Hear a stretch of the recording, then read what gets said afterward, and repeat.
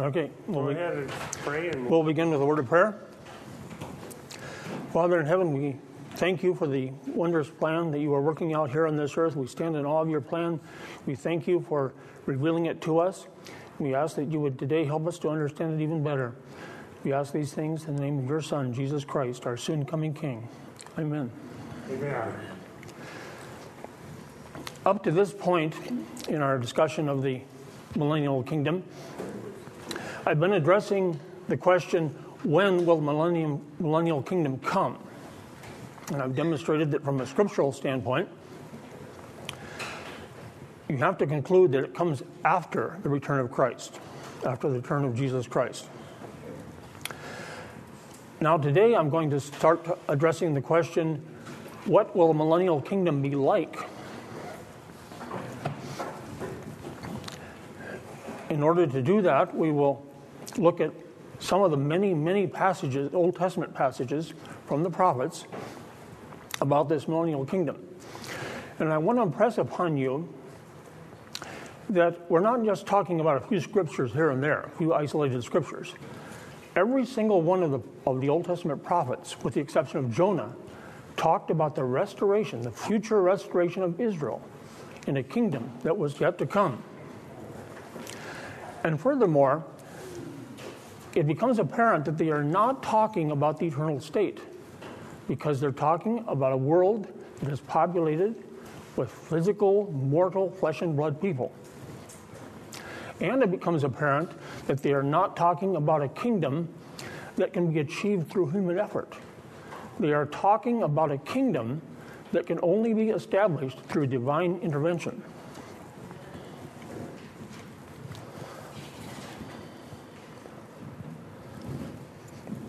So what we're going to do is first we're going to get a general overview of what the Millennial Kingdom will be like.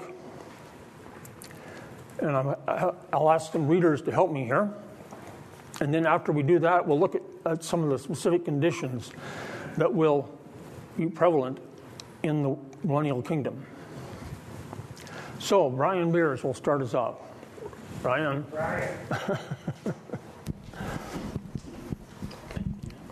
He'll read the first passage, Isaiah 2, verses 2 through 4.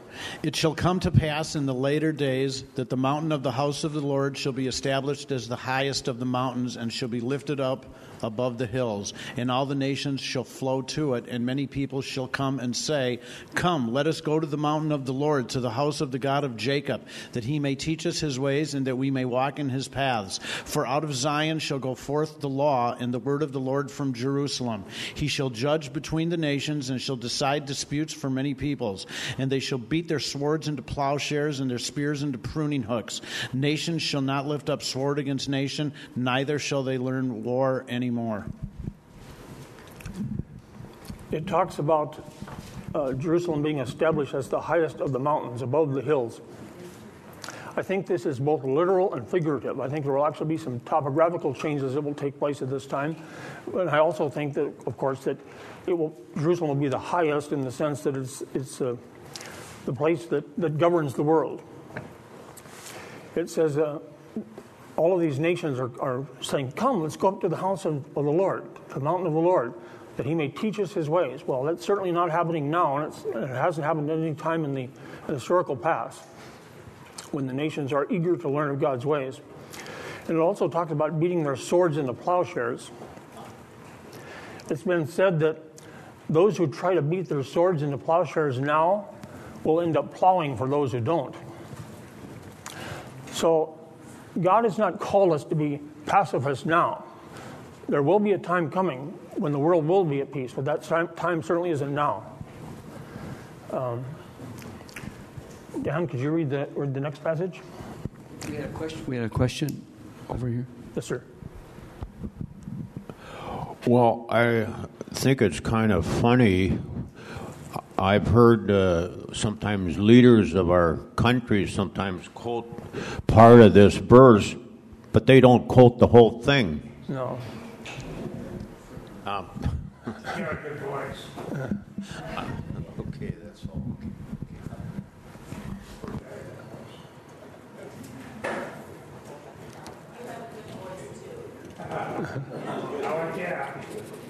Are you the next? I know I'm not. Who's next? Dana, you read something? Did you have another person to read Yes. now, Dana? Who was that? Well, can you read the second passage there? Which one? Isaiah 11, Okay. verses 1 through 12. There shall come forth a shoot from the stump of Jesse, and a branch from his roots shall bear fruit. And the Spirit of the Lord shall rest upon him, the Spirit of wisdom and understanding, the Spirit of counsel and might, the Spirit of knowledge and the fear of the Lord. And his delight shall be in the fear of the Lord. He shall not judge by what he sees, what his eyes see, or decide disputes by what his ears hear. But with righteousness he shall judge the poor, and decide with equity for the meek of the earth. And he shall strike the earth with the rod of his mouth, and with the breath of his lips he shall kill the wicked. Righteousness shall be the belt of his waist, and faithfulness the belt of his loins. Go on to the next page. It continues on the next page.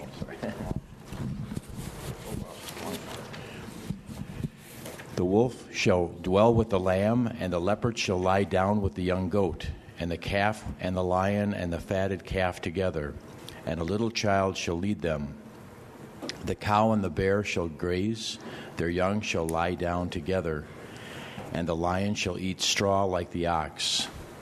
The nursing child shall play over the hole of the cobra, and the weaned child shall put his hand on the adder's den. They shall not hurt or destroy in all my holy mountain, for the earth shall be full of the knowledge of the Lord, as the waters cover the sea.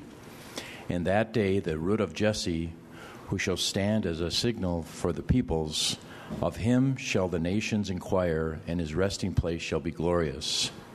In that day the Lord will extend his hand yet a second time to recover the remnant that remains of his people, from Assyria, from Egypt, from Pathros, from Cush, from Elam, from Shinar, from Hamath, and from the coastlands of the sea.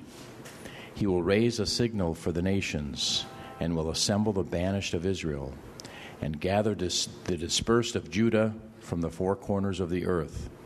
And there will be a highway from Assyria for the remnant that remains of his people, as there was for Israel when they came up from the land of Egypt.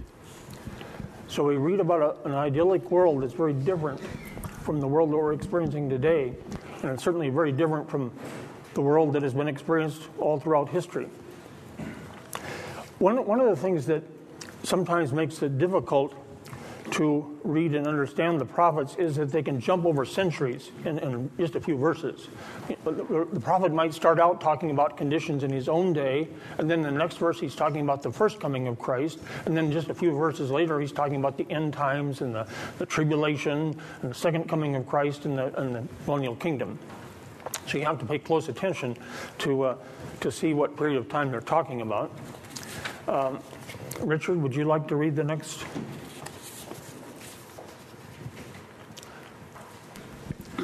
Isaiah 32. Behold, a king will reign in righteousness, and princes will rule in justice, until the Spirit is poured out upon us from on high, and the wilderness becomes a fruitful field, and the fruitful field is deemed a forest. Then justice will dwell in the wilderness, and righteousness abide in the fruitful field. And the effect of righteousness will be peace, and the result of righteousness, quietness and trust forever. My people will abide in a peaceful habitation, in secure dwellings, and in quiet resting places. One thing you notice in these passages is that it isn't just talking about the present restoration of Israel that we've seen since 1948. We're talking about something much bigger here, something much farther beyond that, because we're talking about the Spirit, God's Holy Spirit being poured out upon Israel. We're talking about redeemed Israel. So, Norm, could you read the next? We'll try to just go right on down the line here. Isaiah 35, 1 through 8, 9 and 10. The wilderness and the dry land shall be glad. The desert shall rejoice and blossom like the crocus. It shall blossom abundantly and rejoice with with joy and singing. The glory of Lebanon shall be given to it, the majesty of Carmel and Sharon. They shall see the glory of the Lord, the majesty of our God. Strengthen the weak hands, make firm the feeble knees. Say to those who have an anxious heart, be strong, fear not. Behold, your God will come with vengeance, with recompense of God. He shall come and save you. Then the eyes of the blind shall be opened, and the ears of the deaf unstopped. Then shall the lame man leap like a deer, and the tongue of the mute sing for joy. For waters break forth in the desert, and streams in the desert. And burning sand shall become a pool, and the thirsty ground springs of water. And the haunt of jackals where they lay down, the grass shall become reeds and rushes. And a highway shall be there, and it shall be called the way of holiness. The redeemed shall walk there, and the ransomed of the Lord shall return and come to Zion with singing. Everlasting joy shall be upon their heads.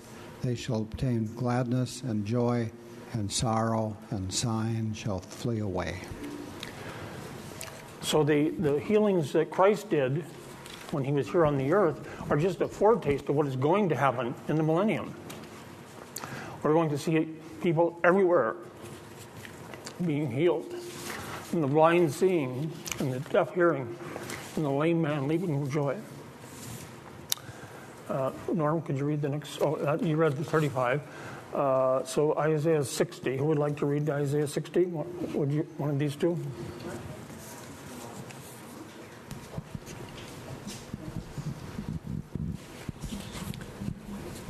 Isaiah 60, 4-15, and then 18 and 21. Lift up your eyes all around and see. They all gather together. They come to you.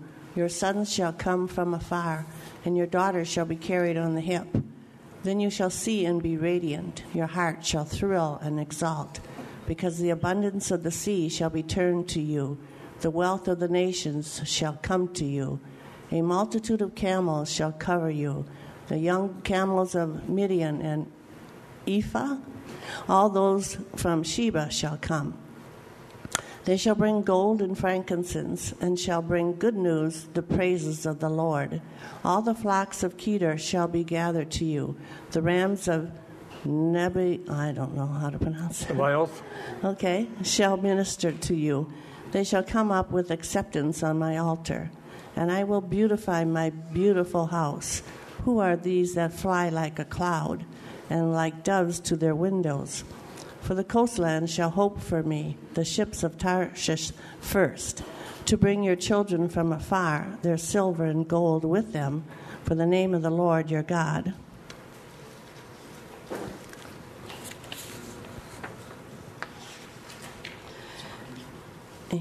And for the Holy One of Israel, because he has made you beautiful.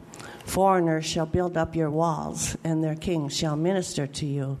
For in my wrath I struck you, but in my favor I have had mercy on you. Your gates shall be open continually. Day and night they shall not be shut, that people may bring to you the wealth of the nations, with their kings led in procession. For the nation and kingdom that will not serve you shall perish.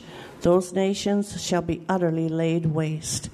The glory of Lebanon shall come to you, the cypress, the plane, and the pine, to beautify the place of my sanctuary. And I will make the place of my feet glorious. The sons of those who afflicted you shall come bending low to you, and all who despised you shall bow down at your feet. They shall call you the city of the Lord, the Zion of the Holy One of Israel. Whereas you have been forsaken and hated, with no one passing through, I will make you majestic forever, a joy from age to age.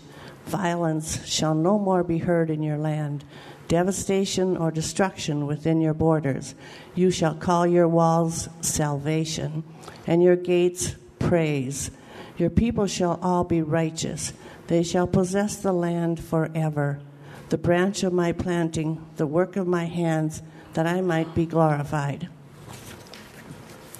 So we see a very different attitude among the nations of the world towards Israel than we see today.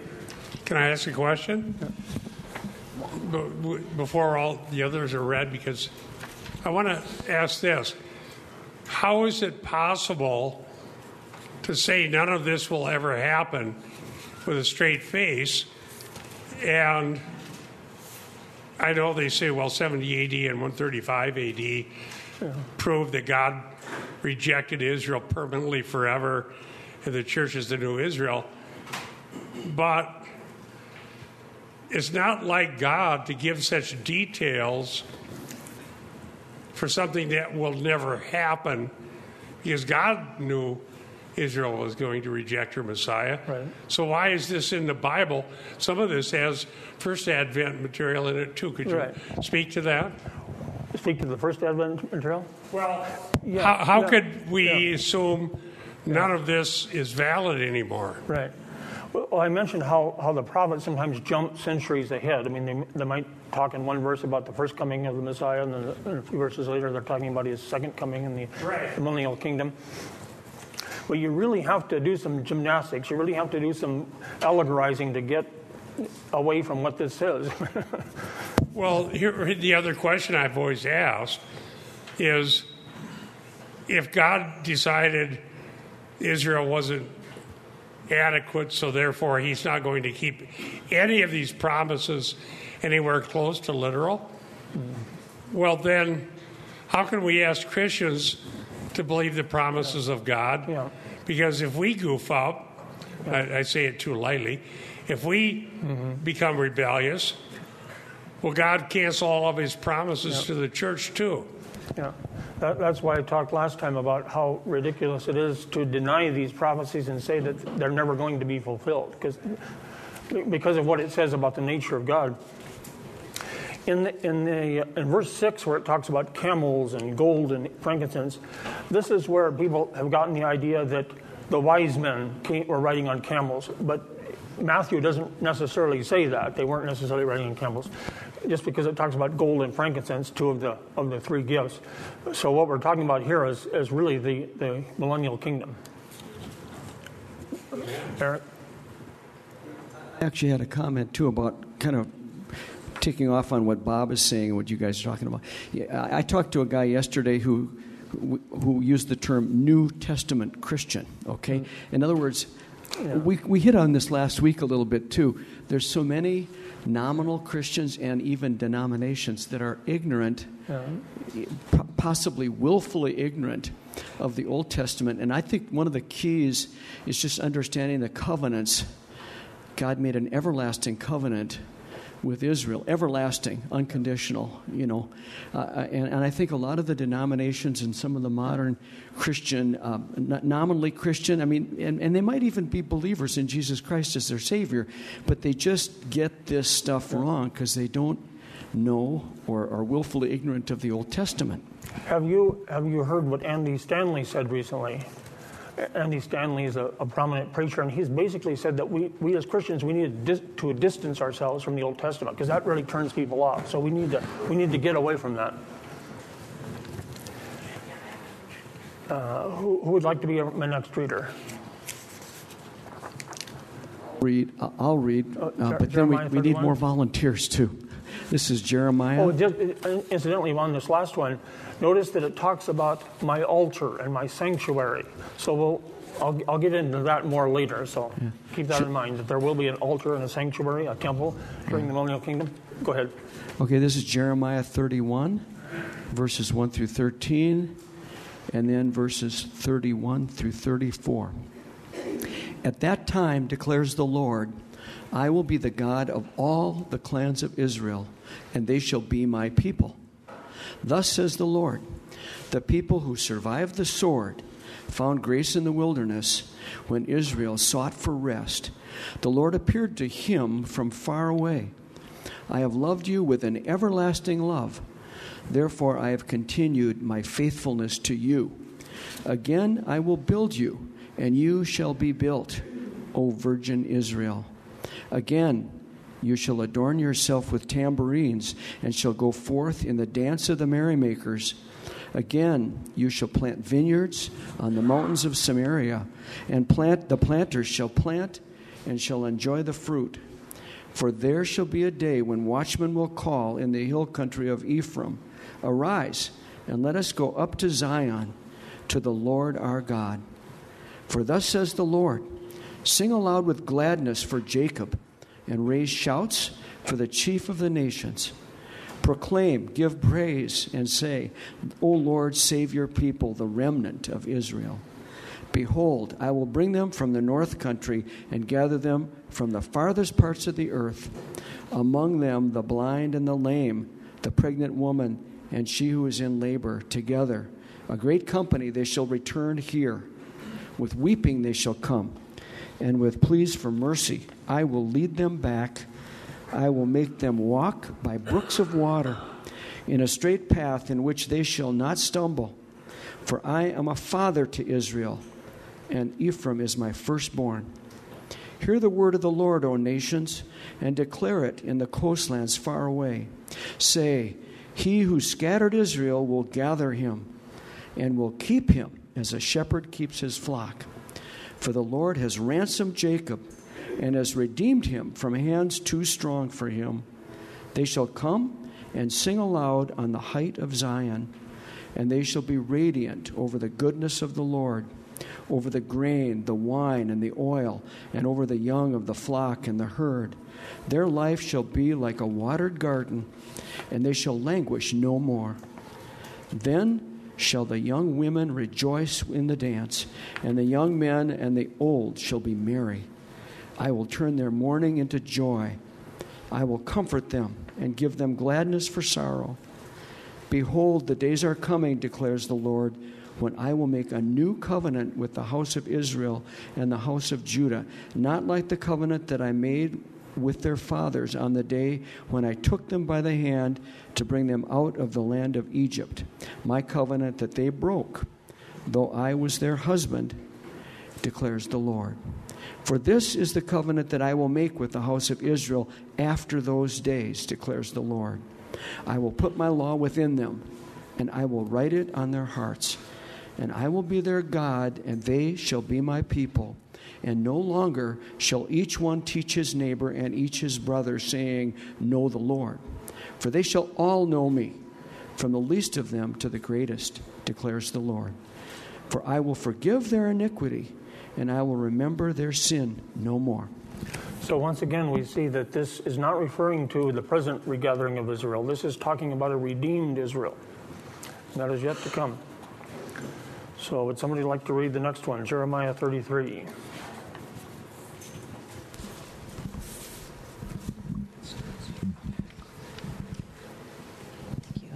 Jeremiah 33, 7 through 11, and then verses 14 through 16. I will restore the fortunes of Judah and the fortunes of Israel, and rebuild them as they were at first. I will cleanse them from all of the guilt of their sin against me, and I will forgive all the guilt of their sin and rebellion against me. And this city shall be to me a name of joy, a praise and a glory before all the nations of the earth, who shall hear of all the good that I do for them. They shall fear and tremble because of all the good and all the prosperity I provide for it. Thus says the Lord, in this place of which you say, it is a waste without man or beast, in the cities of Judah and the streets of Jerusalem that are desolate, without man or inhabitant or beast, there shall be heard again the voice of mirth and the voice of gladness, the voice of the bridegroom and the voice of the bride, the voices of those who sing as they bring thank offerings to the house of the Lord. Give thanks to the Lord of hosts, for the Lord is good, for his steadfast love endures forever. For I will restore the fortunes of the land as at first, says the Lord. Behold, the days are coming, declares the Lord. Then I will fulfill the promise I made to the house of Israel and the house of Judah. In those days and at that time I will cause a righteous branch to spring up from David, and he shall execute justice and righteousness in the land. In those days Judah will be saved, and Jerusalem will dwell securely. And this is the name by which it will be called, the Lord is our righteousness. Amen. So once again, we see a saved, redeemed Israel dwelling securely. And certainly don't dwell securely at the present time. The next one is Ezekiel 37. Would like to read that one? We got Scott.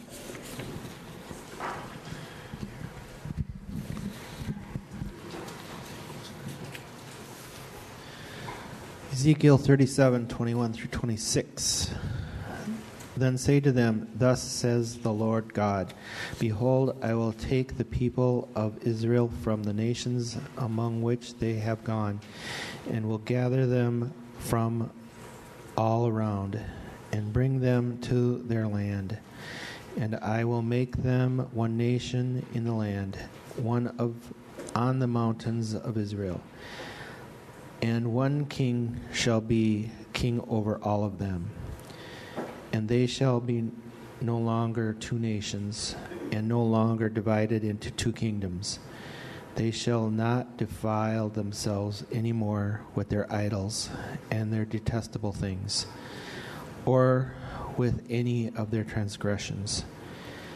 But I will save them from all their backslidings, in which they have sinned, and will cleanse them. And they shall be my people, and I will be their God. My servant David shall be king over them, and they shall have one shepherd. They shall walk in my rules, and be careful to obey my statutes. They shall dwell in the land that I gave to my servant Jacob, where your fathers lived. They and their children and their children's children shall dwell there forever, and David my servant shall be their prince forever. I will make a covenant of peace with them. It shall be an everlasting covenant with them. And I will set them in their land and multiply them. And I will set my sanctuary in their midst forevermore. Hallelujah. So once again, we read about God making an everlasting covenant of peace with Israel, and we also read once again about the sanctuary. Did you have a comment, Bob? I got a question or something maybe we should clarify based on that passage you just read. I was on the radio one time talking about prophecy, and there was another guest who was on somebody else's show, and he was claiming Christ will not rule during the millennium, but David will, based on that passage there. Actually, go ahead. Both will be ruling, Christ and David, but I'll talk about that somewhere later. Okay. The next one is in Amos. Amos chapter 9.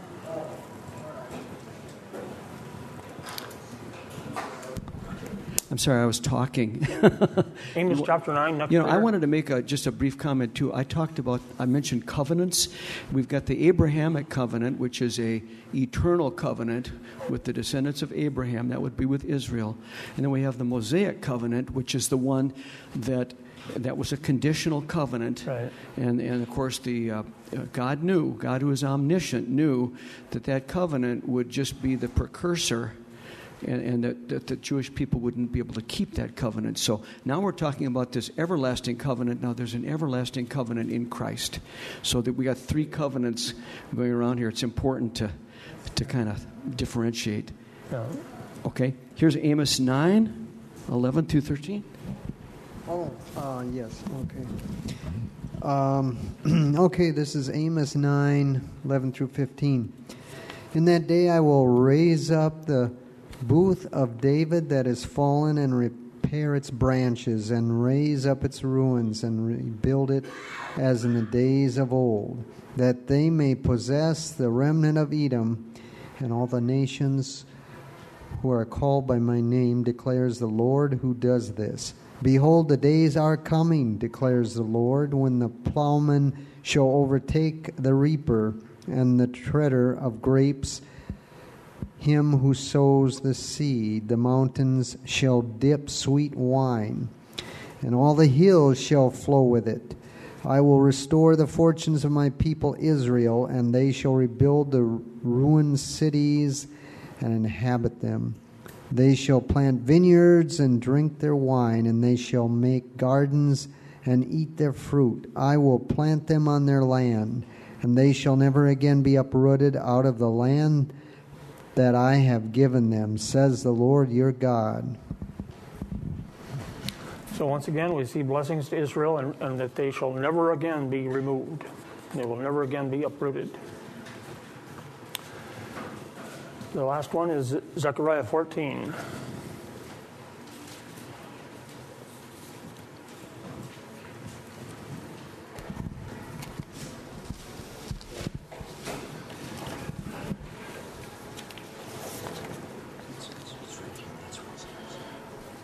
On that day, living waters shall flow out from Jerusalem, half of them to the eastern sea and half of them to the western sea. It shall continue in summer as in winter, and the Lord will be king over all the earth. On that day, the Lord will be one, and his name one. The whole land shall be turned into a plain from Geba to Rimmon, south of Jerusalem. But Jerusalem shall remain aloft on its site, from the gate of Benjamin to the place of the former gate, to the corner gate, and from the tower of Hananel to the king's winepress. And it shall be inhabited, for there shall never again be a decree of utter destruction. Jerusalem shall dwell in security. And this shall be the plague with which the Lord will strike all the peoples that wage war against Jerusalem. Their flesh will rot while they are still standing on their feet. Their eyes will rot in their sockets, and their tongues will rot in their mouths. Then everyone who survives of all the nations that have come against Jerusalem shall go up year after year to worship the King, the Lord of hosts, and to keep the Feast of Booths. And if any of the families of the earth do not go up to Jerusalem to worship the King, the Lord of hosts, there will be no rain on them. And if the family of Egypt does not go up and present themselves, then on them there shall be no rain. There shall be the plague with which the Lord afflicts the nations that do not go up to keep the Feast of Booths. This shall be the punishment to Egypt and the punishment to all the nations that do not go up to keep the Feast of Booths. And on that day there shall be inscribed on the bells of the horses, Holy to the Lord. And the pots in the house of the Lord shall be as the bowls before the altar. And every pot in Jerusalem and Judah shall be holy to the Lord of hosts, so that all who sacrifice may come and take of them and boil the meat of the sacrifice in them. The statement in there about all the peoples that wage war against Jerusalem, that's reverting back to what we read in Revelation 19, the Battle of Armageddon and the armies coming against the returning Christ and being quickly put down. And in the last part of the passage there, we see that even the most mundane objects, the pots in Jerusalem, will be holy. They'll be set apart for the worship of God. When I talk about the Millennial Kingdom, the future Millennial Kingdom, this is the part that I really enjoy, reading the Scriptures and believing what they say. And that's so much more enjoyable than telling you about how it doesn't work to try to force Scripture into a humanly devised system. Now let's take a look at some of the individual conditions that will prevail upon the earth during the Millennial Kingdom. First of all, the Millennial Kingdom, the kingdom of God, is an eternal kingdom. We read in Daniel, and in the days of those kings, the God of heaven will set up a kingdom that shall never be destroyed, nor shall the kingdom be left to another people. It shall break in pieces all these kingdoms and bring them to an end, and it shall stand forever. And if you say, well, wait a minute now, the millennial kingdom is 1,000 years long. That's not forever. Well, the kingdom of God doesn't end with the millennial kingdom. At the end of the 1,000 years, we go into the eternal state. And the eternal state is, wait for it, eternal. It goes on forever. So it is an eternal kingdom. The millennial kingdom has been described as the front porch of eternity. I like that expression, the front porch of eternity. is 1,000 years long, but it's just a foretaste of what we're going to experience throughout eternity.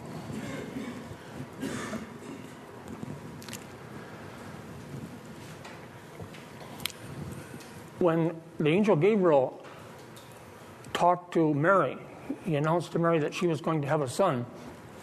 He not only told her about the first coming of the Messiah, he also told her about the second coming. And behold, you will conceive in your womb and bear a son, and you shall call his name Jesus. He will be great and will be called the Son of the Most High. And the Lord God will give to him the throne of his father David, and he will reign over the house of Jacob forever. And of his kingdom there will be no end. So it is an eternal kingdom.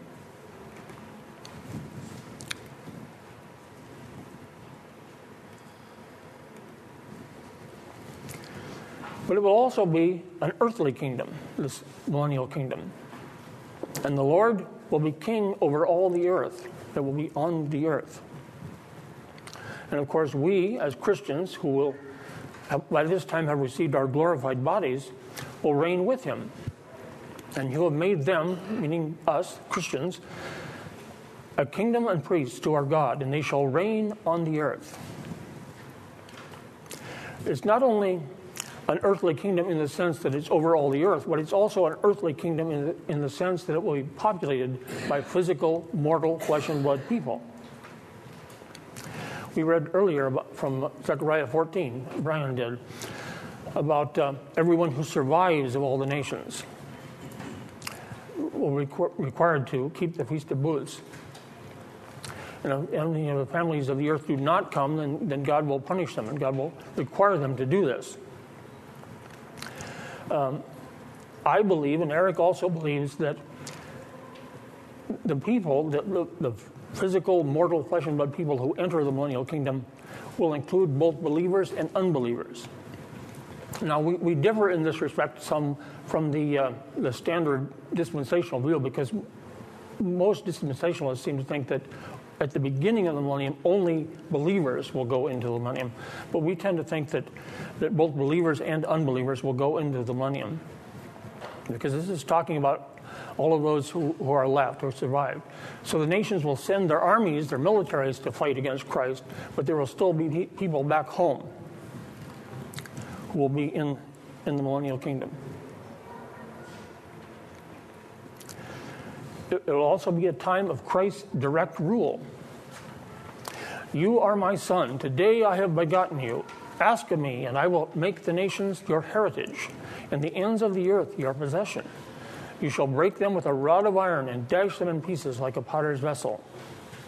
That expression, with the rod of iron, we see that in Revelation 19, which Eric just recently covered.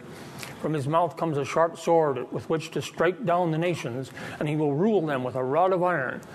On his robe and on his thigh he has a name written, King of Kings and Lord of Lords. So initially, at least, there will be some resistance against God ruling over the earth, but that will be quickly put down. This is from Daniel chapter 7. There came one like a son of man, and he came to the Ancient of Days and was presented before him.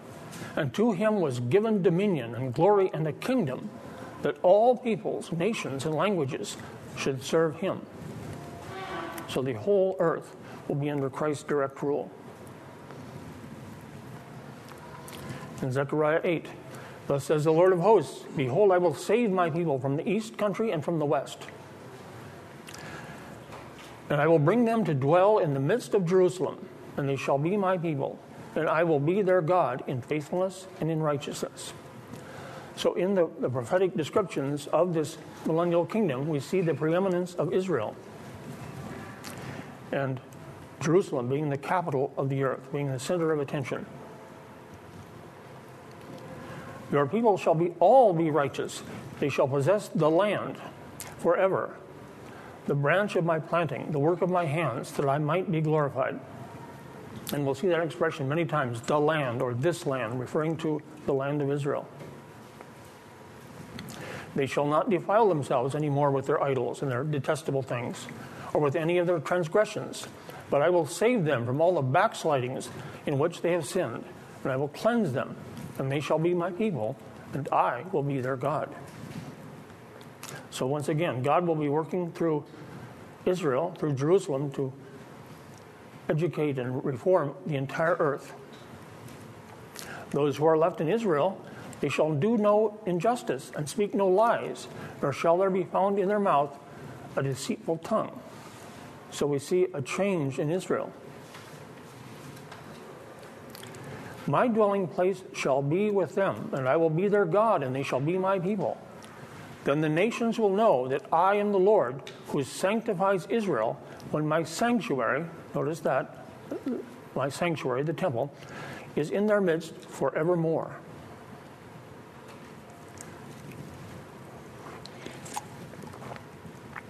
Thus says the Lord, I return to Zion, and I will dwell in the midst of Jerusalem. And Jerusalem shall be called the faithful city, and the mountain of the Lord of hosts, the holy mountain. So Jerusalem will be transformed spiritually. Sing and rejoice, O daughter of Zion, for behold, I come and I will dwell in your midst, declares the Lord. And many nations shall join themselves to the Lord that day, in that day, and shall be my people. And I will dwell in their midst, and you shall know that the Lord of hosts has sent me to you. And the Lord will inherit Judah as his portion in the Holy Land, and will again choose Jerusalem. So we see the nations having a very different attitude towards Israel and towards Jerusalem. It says the Lord will inherit Judah. And of course, Judah is the tribe from which Jesus in his incarnation came. At that time, Jerusalem shall be called the throne of the Lord. So Jerusalem is going to be the headquarters of the earth. And all nations shall gather to it, to the presence of the Lord in Jerusalem. And they shall no more stubbornly follow their own evil heart. So the nations are going to submit to God. Many peoples and strong nations shall come to seek the Lord of hosts in Jerusalem, and who entreat the favor of the Lord.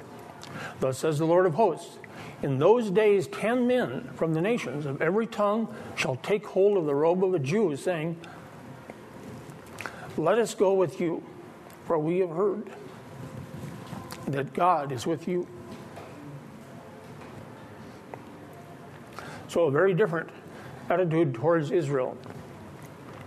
Today, many of the nations of the world are urging a boycott against Israel.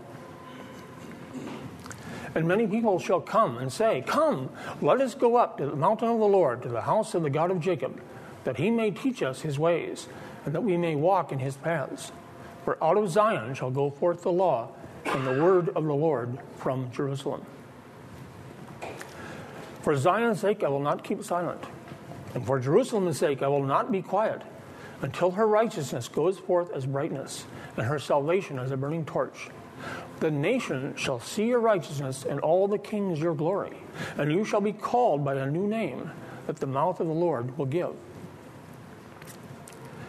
And the prophet Ezekiel actually tells us what that new name will be. And the name of the city, he's talking about Jerusalem, from that time on shall be, the Lord is there.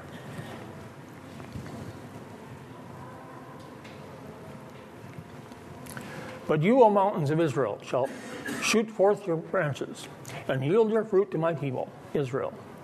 For they will soon come home. For behold, I am for you, and I will turn to you, and you shall be tilled and sown. And I will multiply people on you, the whole house of Israel, all of it. The cities shall be inhabited, and the waste places rebuilt. And I will multiply on you man and beast, and they shall multiply and be fruitful. And I will cause you to be inhabited as in your former times, and will do more good to you than ever before. Then you will know that I am the Lord. In days to come, Jacob shall take root. Israel shall blossom and put forth shoots, and fill the whole world with fruit. In that day I will raise up the booth of David that is fallen, and repair its breaches, and raise up its ruins, and rebuild it as in the days of old, that they may possess the remnant of Edom, and all the nations who are called by my name, declares the Lord who does this. So we read here about David. And let's see some more prophecies about David. But they shall serve the Lord their God, and David their king, whom I will raise up for them. Now, remember now, when Jeremiah, the prophet Jeremiah, wrote this, David had been long dead, but David will be raised up.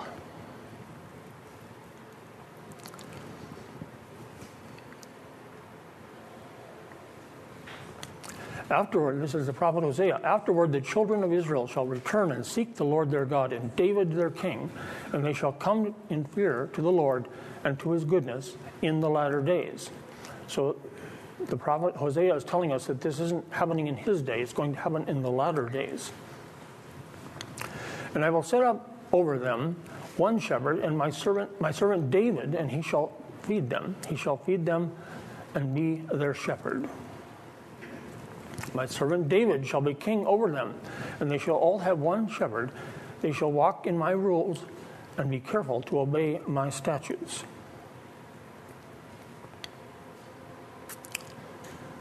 Now, Arnold Fruchtenbaum does a very good job of explaining the differences between those prophecies which refer to the Messiah, the son of David, and the actual David. He says this: nothing in the text indicates that David is to be taken symbolically. If the prophets wanted to refer to the Messiah in connection with David, they used terms such as root of Jesse, branch of David, son of David, or seed of David. None of these expressions are used here. So when the prophets are talking about the Messiah, they use those expressions to refer to him, the son of David, the descendant of David. The text simply states David. In keeping with literal interpretation, it is best to take the text as it reads, meaning the literal David, who in his resurrected form will function as the king over Israel and as a prince in subjection to the king of the world. So David will be alive and reigning, but he will, of course, be under Christ, as we will also. I can't talk about the millennial David without talking about the millennial apostles. Jesus made an important promise to his disciples who became apostles. Jesus said to them, "Truly I say to you, in the new world, when the Son of Man will sit on his glorious throne, you who have followed me will also sit on 12 thrones, judging the tribes of Israel." So a resurrected David and resurrected apostles will be ruling with Christ over Israel. Also, during the Millennial Kingdom, the land promises will be realized. On that day, this is from Genesis now. On that day, the Lord made a covenant with Abram, saying, "To your offspring I give this land, from the river of Egypt to the great river, the river Euphrates." I'll talk more about the bounds of the promised land in the future. But these land promises will be realized in the Millennial Kingdom. Thus says the Lord God, "Behold, I will take the people of Israel from the nations among which they have gone, and will gather them from all around and bring them to their own land. And I will make them one nation in the land, on the mountains of Israel. And one king shall be king over them all, and they shall be no longer two nations, and no longer divided into two kingdoms." So we'll see that expression, the land, this land, many times. "For behold, the days are coming, declares the Lord, when I will restore the fortunes of my people, Israel and Judah, says the Lord, and I will bring them back to the land that I have given to their fathers, and they shall take possession of it. I will plant them on their land, and they shall never again be uprooted out of that land that I have given them, says the Lord your God. Thus says the Lord God, this is the boundary by which you shall divide the land for inheritance among the 12 tribes of Israel. Joseph shall have 2 portions, just as he did when Israel first came into the promised land. The portion of Joseph had 2 divisions, as Joseph had 2 sons, Ephraim and Manasseh. And you shall divide equally what I swore to give to your fathers. This land shall fall to you as your inheritance.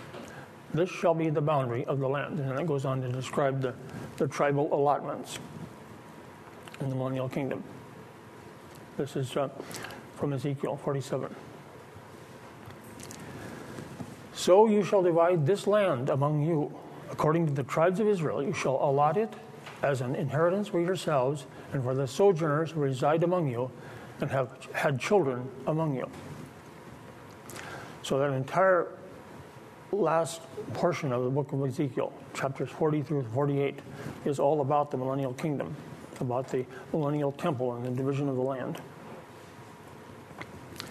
Another characteristic of the Millennial Kingdom is economic prosperity. In our modern urbanized world, we often forget that economic prosperity really depends on agricultural abundance. And so the prophets spend a great deal of time talking about this agricultural abundance that will be supernaturally produced and that will bring about economic prosperity. For the Lord comforts Zion. He comforts all her waste places and makes her wilderness like Eden, her desert like the garden of the Lord. Joy and gladness will be found in her, thanksgiving and the voice of singing. I will open rivers on the bare heights and mountains in the midst of the valleys. I will make the wilderness a pool of water and the dry land springs of water. And I will put in the wilderness the cedar, the acacia, the myrtle, and the olive. I will set in the desert the cypress, the plane, and the pine together, for that they may know, they may see and know, they consider and understand together that the hand of the Lord has done this. The Holy One of Israel has created it. So God supernaturally brings about these ideal conditions. The wilderness and the dry land shall be glad. The desert shall rejoice and blossom like the crocus. It shall blossom abundantly and rejoice with joy and singing. The glory of Lebanon shall be given to it, the majesty of Carmel and Sharon. They shall see the glory of the Lord, the majesty of our God. And burning sand shall become a pool, and the thirsty ground springs of water. Even though Israel has been transformed since it's been inhabited by the Jews since the founding of the state of Israel, but there are still vast portions of the land of Israel, the Judean desert, the Negev, that are very dry, very barren. That will all change in the millennium. And I will make them and the places all around my hill a blessing, and I will send down the showers in their season. They shall be showers of blessing. It's a great blessing when you have the right amount of water in the right place at the right time. There will not be any floods or any droughts in the millennium.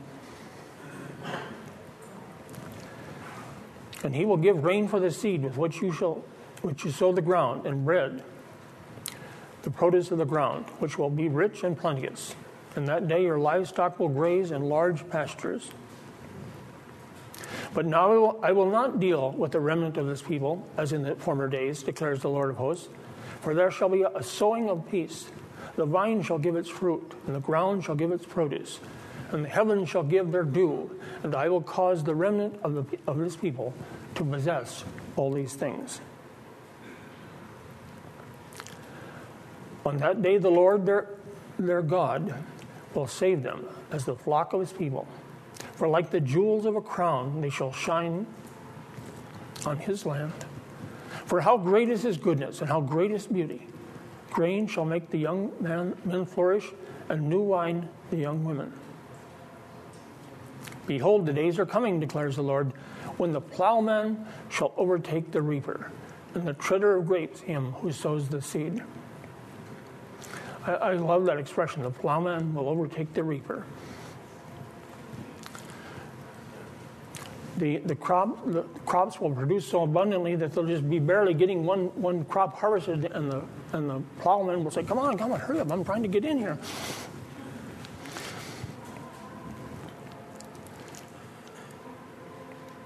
The mountains shall drip sweet wine, and all the hills shall flow with it.